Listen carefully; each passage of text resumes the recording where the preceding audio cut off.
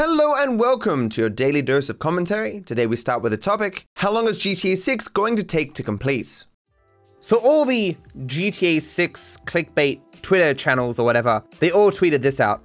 Rumor, GTA 6 main story may be 30 to 40 hours long per Legacy Killer HD. This goes well with what Jason Schrader said years ago. GTA 6 will be a small title in comparison to other Rockstar games. Thoughts, W or L? And so everyone's quote tweeting Legacy Killer here. It's not as long from what I've heard, probably 35 to 40 hours. To be clear, Legacy Killer saying this was just a guess in a large part. At least that's what he says here. As I've said in numerous tweets now, the specific 35 to 40 number was a simple guess. So basically, Legacy Killer made a complete guess as to how long GTA 6 was. And all these Twitter accounts are like, oh my god man, 35 to 40 hours confirms, at least rumored. It's all dumb. Like, I don't think anyone has a good way to guess how long GTA 6 would be, but obviously I would be satisfied with a 35 to 40 hour game. How long was GTA 5 again? I mean for the casual audience. Yeah, GTA 5 was 31.5 hours, or 50 hours for main plus side quests. Completionist, 83 hours, but yeah, so who knows, you know? I would be satisfied with that long of a game, but it's entirely possible that GTA 6 will actually get single player DLC, as that was one thing that everyone was critical of GTA 5 for not having. And Jason Schrader, at least at one point, said that he wanted Rockstar to make smaller titles and then like add on to them and whatnot. That the distance between Red Dead 2 and GTA 6 is way too long, and they would rather release more titles. But who knows if that's actually gonna happen. In the same way that GTA 5 was originally planned to have like a playable Liberty City DLC, it wouldn't surprise me if GTA 6 goes down that route. They do have additional expansions of areas to cover actual single player DLC, but it also wouldn't surprise me if they continued with the same route that they had with GTA 5, with GTA Online, where all the DLC comes to the online area. Because at the end of the day, why release a DLC just as single player DLC when you can have it in the online and have it either be played single player or multiplayer? If you make it single player DLC, then you can't play with your friends. But if you put it in the online, then you have the option of playing it by yourself or playing with your friends. There seems to be no practical benefit to limiting that multiplayer element. You know, it won't increase the amount of copies sold. Admittedly, it does impact what you can create, because some things necessarily must be single player experiences. You have to alter the experience in some ways to accommodate a multiplayer experience. As I say, I don't care what avenue they go down. There's positives and negatives. I just want it to be good. Is there a possibility that GTA 6 will be co-op? I'd be really, really surprised if they bother going to all the effort to make the single player, or at least the story mode, co-op. I don't think they would go to that kind of effort. Ned Luke cosplayed as me, then he was swatted again. So I got sent this clip of Ned Luke cosplaying as me in a recent part of his playthrough of GTA 5. Got himself a green screen now, professional streamer, unlike me. Hey, look at me. Look at me, I'm Dark Viper. I'm gonna do this job dressed like, I'm gonna be Dark Viper for this job. Yeah, look at me. Somebody take a picture of me. I'm Dark Viper. What's up, Dark? What's happening, baby? Funny clip. So to this I said, I don't know, let me consult the list. He's male, he has dark hair, has a beard, has a black tank top. Holy shit, that is me. To which Ned Luke responded, continuing to roleplay as me. I was never in witness protection. I have 10k hours playing, and I'm telling you, I was never in witness protection 5 stars. Funny interaction. I do like that my traditional gear is so easy to recognize and to have in games and stuff. Because it's probably the case that like the vast majority of games have a black tank top. And so I can always make the joke in any game that I play that I'm wearing a black tank top. I'm like, hey, it's me, you know? One of those funny things that you never think about when you start wearing the same outfit every single goddamn stream. But it does have benefits for the memes. Apparently though, Ned Luke was swatted again. What's going on? Let's see. She's so good looking. Hello. All right, let me look see. All right, goodbye. Hey guys. Oh, I'm getting swatted. Isn't that great? Hey. So let me go live. All right, I'll be right back, guys. All right. Well, that was fun. Ah, nice try. Didn't work. Didn't work. Just another day in the neighborhood, just like Mr. Rogers. I guess at some point, if they've come out to your house enough times, or if they're somewhat aware of the circumstances of your job, like you know, related to GTA 5 and stuff, I guess they would be more lenient and stuff. I've seen other streamers get swatted, and like the actual SWAT teams have come into their rooms and stuff and had them lay on the ground and stuff. But I guess if it happens enough times as a false alarm, that they are less, I don't know, strict. Regardless though, fucked up thing to do. And I guess there's nothing you can really do to stop them having to come out, because they probably have to take these seriously, right? At least somewhat legally, you know, come out to the house each time. There have been cases where YouTubers have called the police department and told them they're false callers. I've heard of such things, yeah. And I imagine Ned's probably got something similar with his local department or something. Basically, garbage people in a shitty situation, regardless. Technical difficulties almost ruined my return to Red Dead Redemption 2. So I did my first stream of Red Dead Redemption 2 today, and I had a heap of tech issues. Some form of anti-aliasing is necessary for the game, or else there's like shimmering on all the objects and stuff. But there are many different options for anti-aliasing that you have. You have MSAA, FXAA, TAA, or something. I probably got some of those letters wrong. I do that occasionally. There's also super sampling and DLSS, which I don't think it's technically anti-aliasing, but it does the same thing as anti-aliasing ultimately. And while doing all my testing with getting my graphics exactly as I want them to be, a bunch of people in chat were like, DirectX 12 is what you need to use. DirectX 12 is the best. Don't listen to these people about Vulkan. Vulkan is like for lower end CPUs and stuff. And I'm like, all right, whatever. And so I did all my testing with DirectX 12, and I ran into like a heap of issues that, as it turns out, were all directly related to DirectX 12. While having DirectX 12, MSAA caused pop-in for the trees while I was playing. FXAA is just always bad, so you never use it. TAA on high caused pixels to randomly appear in the top left-hand corner, like just random colored pixels like yellow, blue, and red and stuff. It was very strange. Whenever I tried to use DLSS, the game would just crash. Even when I would use the original version of DLSS rather than updating it, which everyone recommended. There was so many videos out there explaining that you could get the newer versions of DLSS by changing some file, but my game kept crashing. I had no idea why.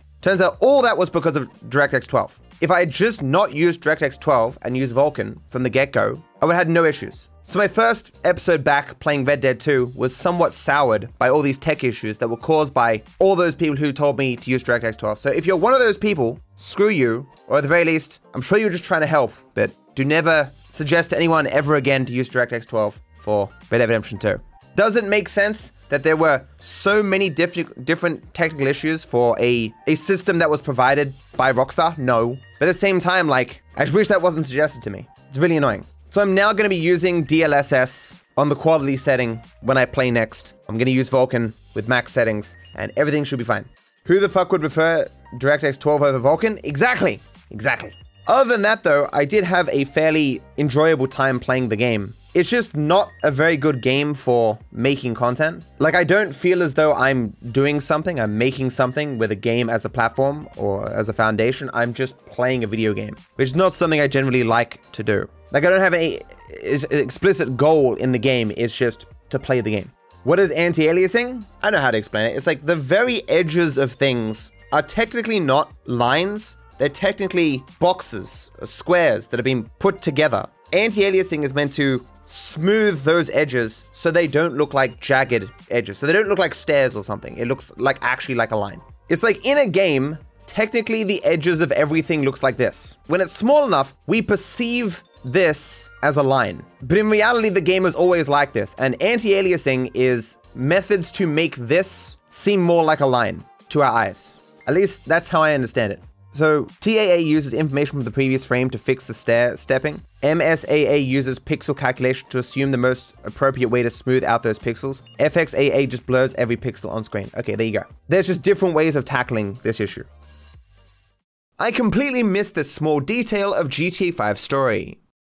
So I don't normally just show people's videos, but I do know whatever, and I don't think you'd care. So there's this video that was released from whatever 57010, as you guys likely know, does a lot of fax glitches and stuff, modding stuff for GTA 5 and GTA Online. And the video is titled, "Did this cutscene used to show cut wires? GTA 5 Mandela Effect." It's only a 30-second clip, but he shows this scene on Bury the Hatchet. You know how Michael gets into his car and he's about to pull away or whatever, and he gets picked up by the Chinese. I ain't got anything against you people. Oh, hey, back off. Trevor. Fuck. The video is asking whether there was wires there at one point in an earlier version of the game, or is whatever 57010 incorrect and he's just misremembering. Now, what was interesting to me about this is I didn't realize that the scene was meant to be suggesting that the car was tampered with by Trevor. Whatever shows in this video that the wires for the car are cuts. And so I guess that's why Michael goes, "Ah, Trevor." And then he gets caught by the Chinese. That it's meant to be that Trevor has tampered with the car that Michael used to get there. I didn't understand that from the cutscene. I thought Michael was trying to pull away, but the Chinese caught up with him and stopped him from doing so. And the reason why he said, "Ah, Trevor," was just a commentary on the previous interaction that the two characters had. Where he was just like, being like, "Oh, I can't believe that just happened with Trevor," or Trevor, you know, it just expressing regret. But in reality, Michael seemed to be saying that because the car won't start because Trevor tampered with the car. But how does that work? Because Trevor's already there. No, I must be wrong. No, I guess what it's implying is that Trevor ran off through the gates, lapped around, tampered with Michael's car, and then went his own way. And he did this while Michael was shooting out with the Chinese. I just never made that connection before. In part because there's no easy way to do that, I suppose. Michael just blames Trevor because they hear the moment. No one else would have any reason to tamper with his car. I suppose the Chinese could have done it though. That's a good point. It doesn't necessarily have to be Trevor that tampered with the car. It could have been the Chinese. Honestly, it makes more sense for it to have been the Chinese. But yeah, just an interesting small detail of the game that I just never really thought about. This was my actual problem with streaming on TikTok. So recently, a ramble came out where I talked about my problems with the TikTok live studio and trying to stream to TikTok, and my annoyance that I wasn't able to get a stream key. The problem with this video was that I didn't really talk about my exact issues that I was trying to solve, in how that it was possible for me to use a virtual camera to put my video from my OBS to the TikTok live studio, but I was having difficulty putting my audio from my OBS to TikTok live studio. And people suggested in the comments or even in DMs ways to solve this problem that none of them would work for reasons that I didn't explain in the video. So everyone who reached out to try and help me, I'm sorry, I didn't explain my problem well enough for what you said to be applicable. One of the reasons, I don't really want to go into it all that much, but basically I needed to be able to listen to my own OBS to hear my alerts in my ears, but also send all of OBS audio somewhere else. Virtual audio cables cannot do this. It will be like trying to split GTA 5 to just hear the dialogue or the gunfire. You can't do that. It is one program. It can either send all of those sounds or none of the sounds. And like you can select the amount to send from the game, but you can't send two different types at once. In a way. And that's the problem I was having. But it doesn't matter now because I did end up getting a stream key. While I have been banned a second time, that banning will end in a day. I have a stream key now, so it doesn't matter. I will be streaming to TikTok in the same way that I stream to YouTube, Twitch, and Instagram. Is it even worth it though? I doubt it. I don't know. We'll see. It takes no additional efforts to stream to TikTok when I have a stream key. So who cares? Instagram streams are actual garbage. I do stream to Instagram, yes, but it's not a very good looking stream.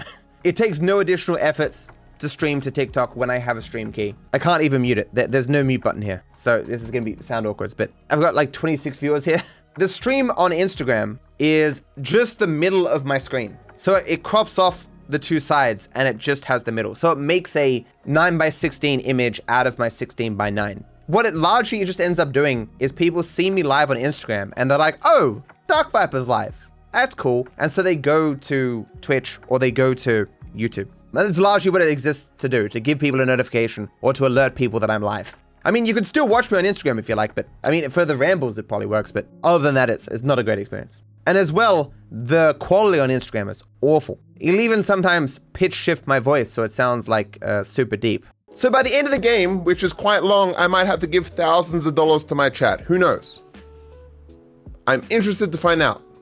Yeah, I'm interested to find out. So it ends up fixing itself. Hell yeah. If so, I guess I'll just add it in post. Like the quality in general is just garbage. I don't know why a company would provide a live streaming service and then just make it the worst quality possible? Like, what's the point? Why have it at all? If you're gonna do something, chat, you should always do it right, you know?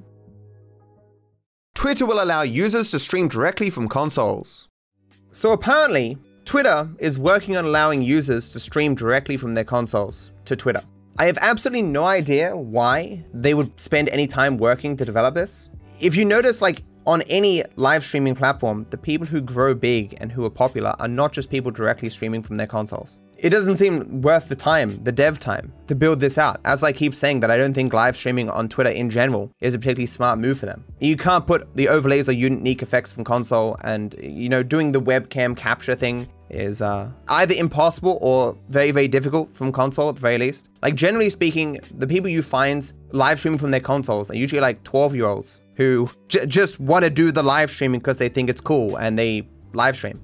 With that being said, I am perfectly willing to try live streaming on Twitter at some point. Not because I think it's a good idea, but because I want to see how bad the quality is. And if I can have another way to say to people who know me, hey, I'm live on Twitch and or YouTube, I will do that. In the same way that I'm live streaming on Instagram right now. Not because it produces a good quality, but because it's like, hey, I'm live on other platforms right now, come watch. Like I've looked into it, I've pulled it up and I've seen it and I know how to do it. And I've set up the small thing that I need to set up. And I will do that soon. I just don't want to do it today because I feel like garbage. The one thing though about streaming to Twitter is Twitter is the one platform that I have where I'm followed by like industry people and other creators and whatnot who aren't necessarily interested in my content, but may just be interested in like what I'm doing. And so I think it might be a little bit embarrassing to have like a stream like what I'm doing right now where I'm just like chilling and talking. But such thoughts is not going to stop me from doing it at least another day, because who gives a fuck, you know? Yeah, so again, this is dumb. Twitter moving into live streaming is dumb in general, but this is especially dumb because, I mean, if you just want to stream for like your friends or something, you can probably just do that over Discord or something. No one gets popular just live streaming themselves from a console. I had a very negative first impression with Virgin Airlines. So a ramble recently came out where I talked about how when I was going to Melbourne, I was flying with Virgin Airways. Always a weird name for an airline, but whatever. And when we were landing, the dude had to abort the landing, I guess because he was coming in too fast, I'm not sure. And so he had to take off again. Like we were just about to land. So here's like the runway and we are like here. Our tires are just about to land on the runway and he has to go, no, this is bad, wah, and takes off again. The experience felt awful. And I don't think when I talked about this in Rambles, I communicated my exact circumstances well enough. I wasn't feeling very well. I hadn't eaten at all. And the relief that I was experiencing being like, okay, I finally made it. We're finally gonna land. I'm gonna get some food, get off this goddamn plane. And in taking off again, it was just like the most awful feeling. And like, it was very obvious how bad I was feeling because a person like over the aisle looked at me and they actually put their hand on my back and they're like, are you okay? They actually asked that. I'm like, yeah, I'm fine, don't worry about it. I was not fine. I was not doing well. And so people thought I was just like making mountains out of molehills or something when I was like, I don't want to fly with Virgin Australia again. I'd never flown with them before and I'm just gonna go back to flying with Qantas because I haven't had any problems with Qantas. And so people left some comments. It is far safer to perform a go around and try again rather than continue a potentially risky landing. It is a sign of a good pilot to make the decision to go around rather than potentially crash the plane due to wind shear or gusty crosswind or tailwind or downdrafts. You should not boycott an airline for taking the safer option. I would rather he just crash the plane into the ground. Absolutely. That was my problem. I was like, why is this guy wasting my time, not killing me by crashing the plane into the ground? Obviously, that's not my point. My point was, I've never had a problem with Qantas. Never had an issue. And so I'd rather just continue to fly with Qantas. First time on Virgin and problems. I, being a layman, do not know to what extent I can blame that particular pilot for the circumstances we found ourselves in, if he made a mistake or something. But even if it was his fault, that's just one pilot, an entire fucking airline. One. It'd be insane to boycott an airline entirely because of one pilot's mistake. Like there's no way on Qantas that there's not a single pilot who's never made a mistake, right? It's impossible. That's going to happen. My point was, as a layman who can't assess the likely risk that I'm going to experience negative circumstances on any airline, I would just go with the airline where I haven't had any such issues. There seems to be no downside to sticking with Qantas up until the point where I have evidence to suggest that they're not as good as Virgin. I believe one downside for flying with Qantas is that it's a little bit more expensive because they've never crashed their plane. They can charge a premium because they have a better reputation. And I would just rather fly with them. Like this person, another comment here, said, a pilot failing to land says a lot about how good they would be in a scenario that is suboptimal. Failure in doing an extremely basic task as landing is shocking considering how easy landing is unless you have no experience with an aircraft of the sort. With basic understanding of your deceleration and handling of your aircraft, you should never incorrectly place your AOA or speed to overshoot a landing. The only occasions wind should be a concern is if you are in a light aircraft in heavy wind. To be clear, was not heavy wind as far as I'm aware. There was no like turbulence or something as we were flying. There was no suggestion anywhere that anything was having problems or that was any potential issue. So it could have just been pilot error. But even in the case that it was, it would be insane to like, I know, never fly again because a pilot had a small error that caused me some inconvenience, you know? My point is just, Qantas seems better. My experience now suggests Qantas is better, and so I will have an option every time I fly, Virgin or Qantas, I'm gonna go with Qantas. I am just a human being, and I will go with the things that seem, based on my experience, to have less of a problem of causing me issue. Not only that, Qantas empirically, has never had a crash. Virgin has. By the numbers, Qantas is better. Not just my personal experience, by the numbers. The only reason I was on Virgin was because it was booked by someone else. I would always, under normal circumstances, pick Qantas. So basically what I'm saying with this little ramble here is I recognize that boycotting an entire airline because of one pilot potentially making a mistake or not even making a mistake would be crazy, but that's not what I'm doing here. I am just prioritizing the company that, based on my own experience and the empirical evidence, is better at doing the thing that I want them to do. Yes, I'm not a fan of minor turbulence. This was my first tweet of 2024. So as I fell asleep an hour before midnight in my country, I made sure to schedule a New Year's tweet for midnight, even though, you know, midnight for New Year's Australia happens when like the vast majority of the world is still in the previous day. Regardless, I still did it and I said, Happy New Year. I hope your 2024 will be as good as can be expected. I considered throwing in a bunch more of my old memes, like I hope your 2024 is millions to one. I hope you don't get attacked by a cougar, all that random shit. But I was like, nah, fuck it. This will do. So yeah, happy 2024, guys. Or like 2 weeks after 2024 when this ramble comes out. I hope you all have a better 2024 than you had at 2023. And everything just keeps going up and nothing ever bad happens, as that's never gonna happen. But hopefully, you know, my 2023 was fairly mixed. Some good things, some bad things. In general, though, I think health-wise and energy-wise, 2023 was not a great year for me. I'm hoping that at least has improved in 2024. The perks of becoming a channel member.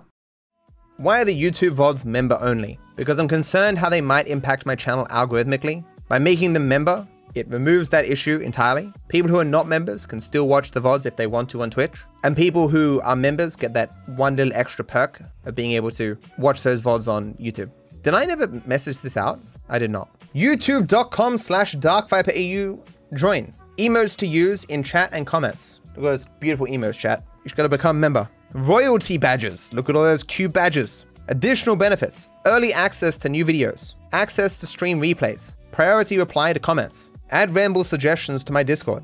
Discord role and perks. The value is off the chain. Become a member today. If you don't want to become a channel member, you can still support me by liking and subscribing. Thank you for watching, and I wish you all the best.